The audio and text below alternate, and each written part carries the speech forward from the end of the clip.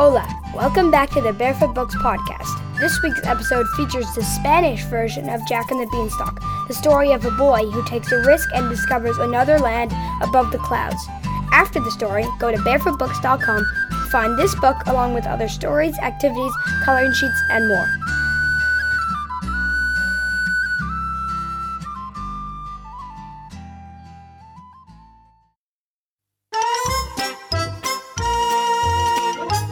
Juan y los frijoles mágicos.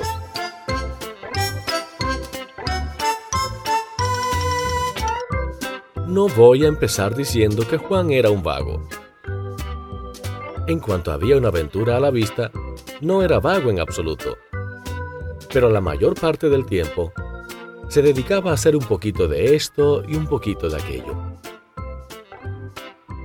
Juan vivía con su mamá y con Margarita la vaca en una casa medio en ruinas, no muy lejos del pueblo. A la mamá de Juan también le gustaba hacer un poquito de esto y un poquito de aquello. No tenían demasiado dinero, pero tampoco les importaba demasiado. Pero llegó el día en que ya no quedaba nada para comer, ni siquiera una miga de pan duro, ni tampoco dinero para comprar nada. Mal asunto, Juan, dijo su mamá. No queda más remedio que vender a la pobre Margarita. Mejor será que mañana te levantes temprano y la lleves al mercado. Asegúrate de obtener un buen precio por ella. Juan se dio cuenta de que no valdría la pena oponerse. Además, tenía mucha hambre. Así que al día siguiente se levantó al amanecer y se puso en camino, seguido de Margarita. No se había alejado mucho cuando se tropezó con un hombrecillo extraño. El hombre llevaba una chaqueta grande y suelta, con unos bolsillos enormes. Buenos días, saludó el hombre. Vaya, una vaca más bonita que llevas. ¿Te gustaría hacer un trueque? Juan recordó lo que su mamá le había dicho. Así que le preguntó al hombre. ¿Y qué me dará a cambio? Esto, declaró el hombrecillo. Y hundiendo la mano en uno de sus bolsillos, sacó 6 frijoles de colores. ¿Eso? preguntó Juan. Sí, dijo el hombrecillo. Esto. No pienses que son simplemente unos frijoles corrientes. Oh, no. Son frijoles mágicos. Pero tendrás que tener cuidado con ellos. Perdí las instrucciones, así que no estoy seguro de qué es lo que hacen. ¡Wow! No había nada en el mundo que a Juan le gustara más que la magia. Así que le entregó a Margarita, tomó los frijoles y corrió a casa. Tan pronto llegó a casa, Juan irrumpió en la cocina por la puerta trasera y depositó orgullosamente los frijoles en la mesa. ¿Y qué es esto?, exclamó su mamá. Ay, pensó Juan. Son frijoles mágicos, mamá. Los conseguí a cambio de Margarita. Al menos tenemos algo que comer. Bueno, tendremos algo que comer cuando crezcan. La mamá de Juan estaba furiosa. La cara se le puso blanca y empezó a gritar y a patalear. Entonces abrió la ventana con rabia y lanzó los frijoles.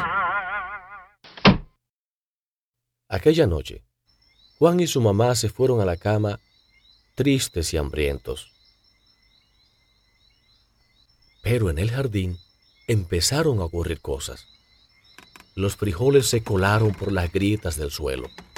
Sus raíces se hundieron hondo en la tierra y sus brotes surgieron hacia arriba. Atravesaron la dura corteza del suelo y retorciéndose y enredándose juntos, crecieron y crecieron hacia el cielo, hasta que llegaron al país de las nubes.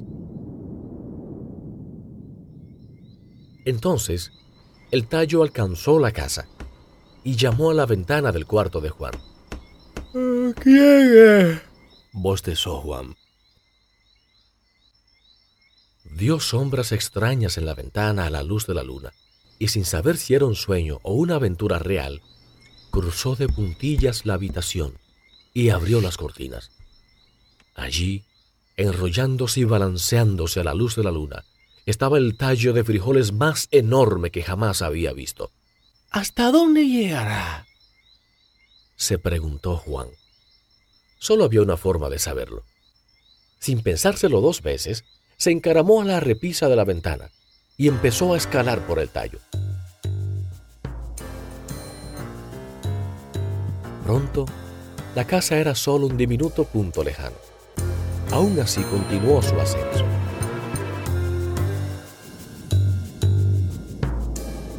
Por fin llegó al país de las nubes y saltó del tallo de frijoles al esponjoso suelo gris. En la distancia, podía ver un castillo enorme.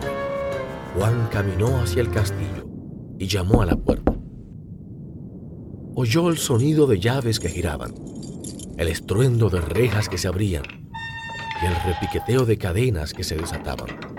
Finalmente, la enorme puerta chirriante se abrió un poco y por la rendija Juan pudo ver a una anciana que lo miraba a la luz de una vela. «No puedes entrar aquí», susurró. «Él vendrá enseguida.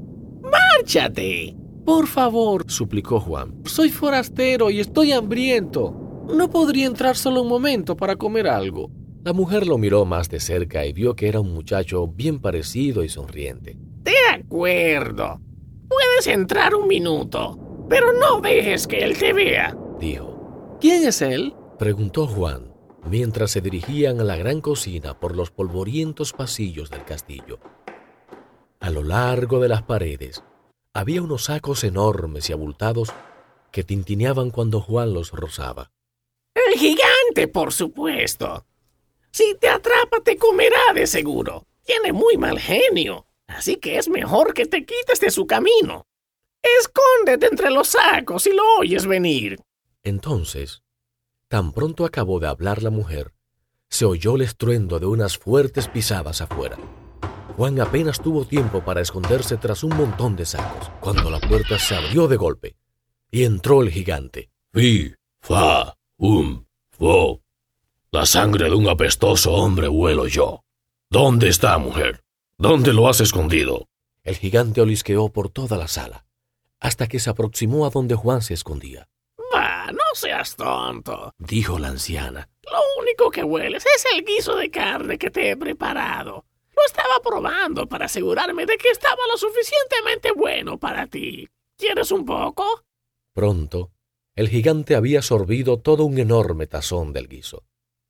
Eructó ruidosamente. «Tráeme mi gansa», ordenó. «Quiero más oro».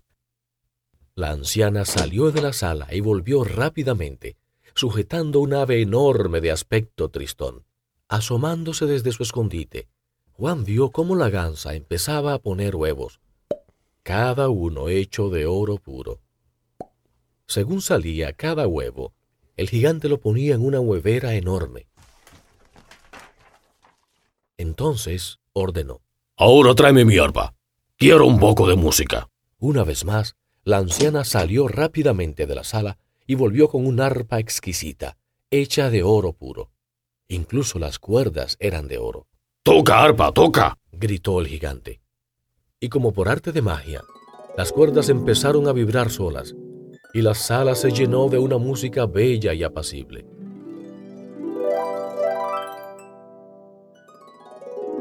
Pronto el gigante se quedó dormido, y sus resoplidos y ronquidos hicieron eco en toda la sala.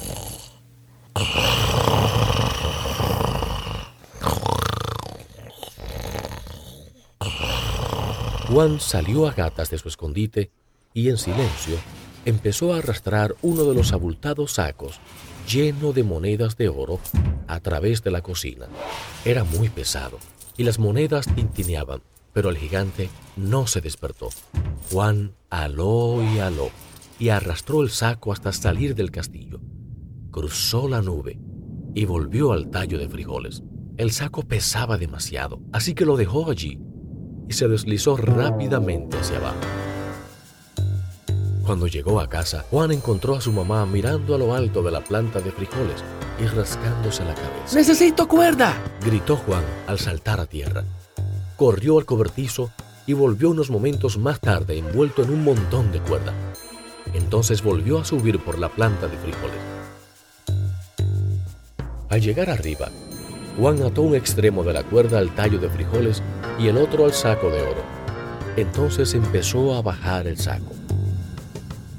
Después de un rato, sintió cómo la cuerda se aflojaba y supo que el saco había alcanzado el suelo y que su mamá lo había desatado. Juan se dirigió otra vez a la cocina para buscar otro saco.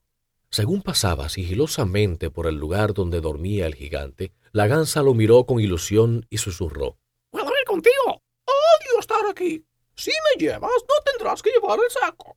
Yo pondré todos los huevos de oro que tú quieras. Así que Juan la recogió y salió corriendo. En el pasillo se tropezó con la anciana. ¿Puedo ir yo contigo también? Le preguntó. Por supuesto, Dijo Juan. Toma, lleva tú la gansa mientras yo voy a buscar el arpa. Pero cuando Juan recogió el arpa, ésta gritó de repente. ¿Qué pasa? ¿Quién eres tú? ¡Socorro! ¡Socorro! Juan salió corriendo de la cocina justo cuando el gigante se despertaba. Al ver lo que estaba ocurriendo, empezó a perseguirlo. Juan corrió más y más deprisa, mientras el gigante se acercaba cada vez más. Cuando casi había llegado a la planta de frijoles, Juan pudo sentir la mano del gigante en su cuello. ¡Rápido!, gritó. La anciana empezó a deslizarse hacia abajo con la gansa. Juan se deslizó tras ella con el arpa. Detrás de ellos, oyeron cómo el gigante gritaba y maldecía, mientras trataba de seguirlos. La planta de frijoles se dobló y movió peligrosamente, primero a la izquierda y luego a la derecha. Pero la anciana y Juan llegaron abajo sanos y salvos. Juan agarró la cuerda, aló y aló hasta que pudo ver al gigante, el cual se sujetaba con fuerza al tallo, mientras lo miraba fijamente. Entonces Juan soltó cuerda. El tallo de frijoles se disparó hacia arriba como una enorme catapulta. El gigante salió volando. El impulso lo llevó hasta el espacio y nunca más fue visto. Y que yo sepa, allí sigue todavía. La anciana entró en la casa para hacer un té. La mamá de Juan puso el arpa encima del mueble de la cocina y Juan le hizo a la gansa una casita especial. Puso el saco de oro en la bodega y cada vez que necesitaba comprar algo, sacaba una moneda.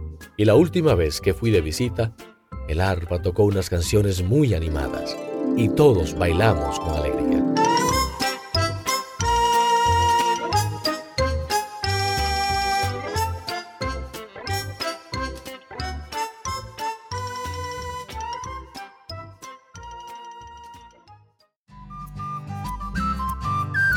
That's all for today's episode. Thanks for listening. Now you can go to barefootbooks.com/podcast to find special offers, join our email list, and listen to past episodes of the Barefoot Books podcast. See you next week. Bye!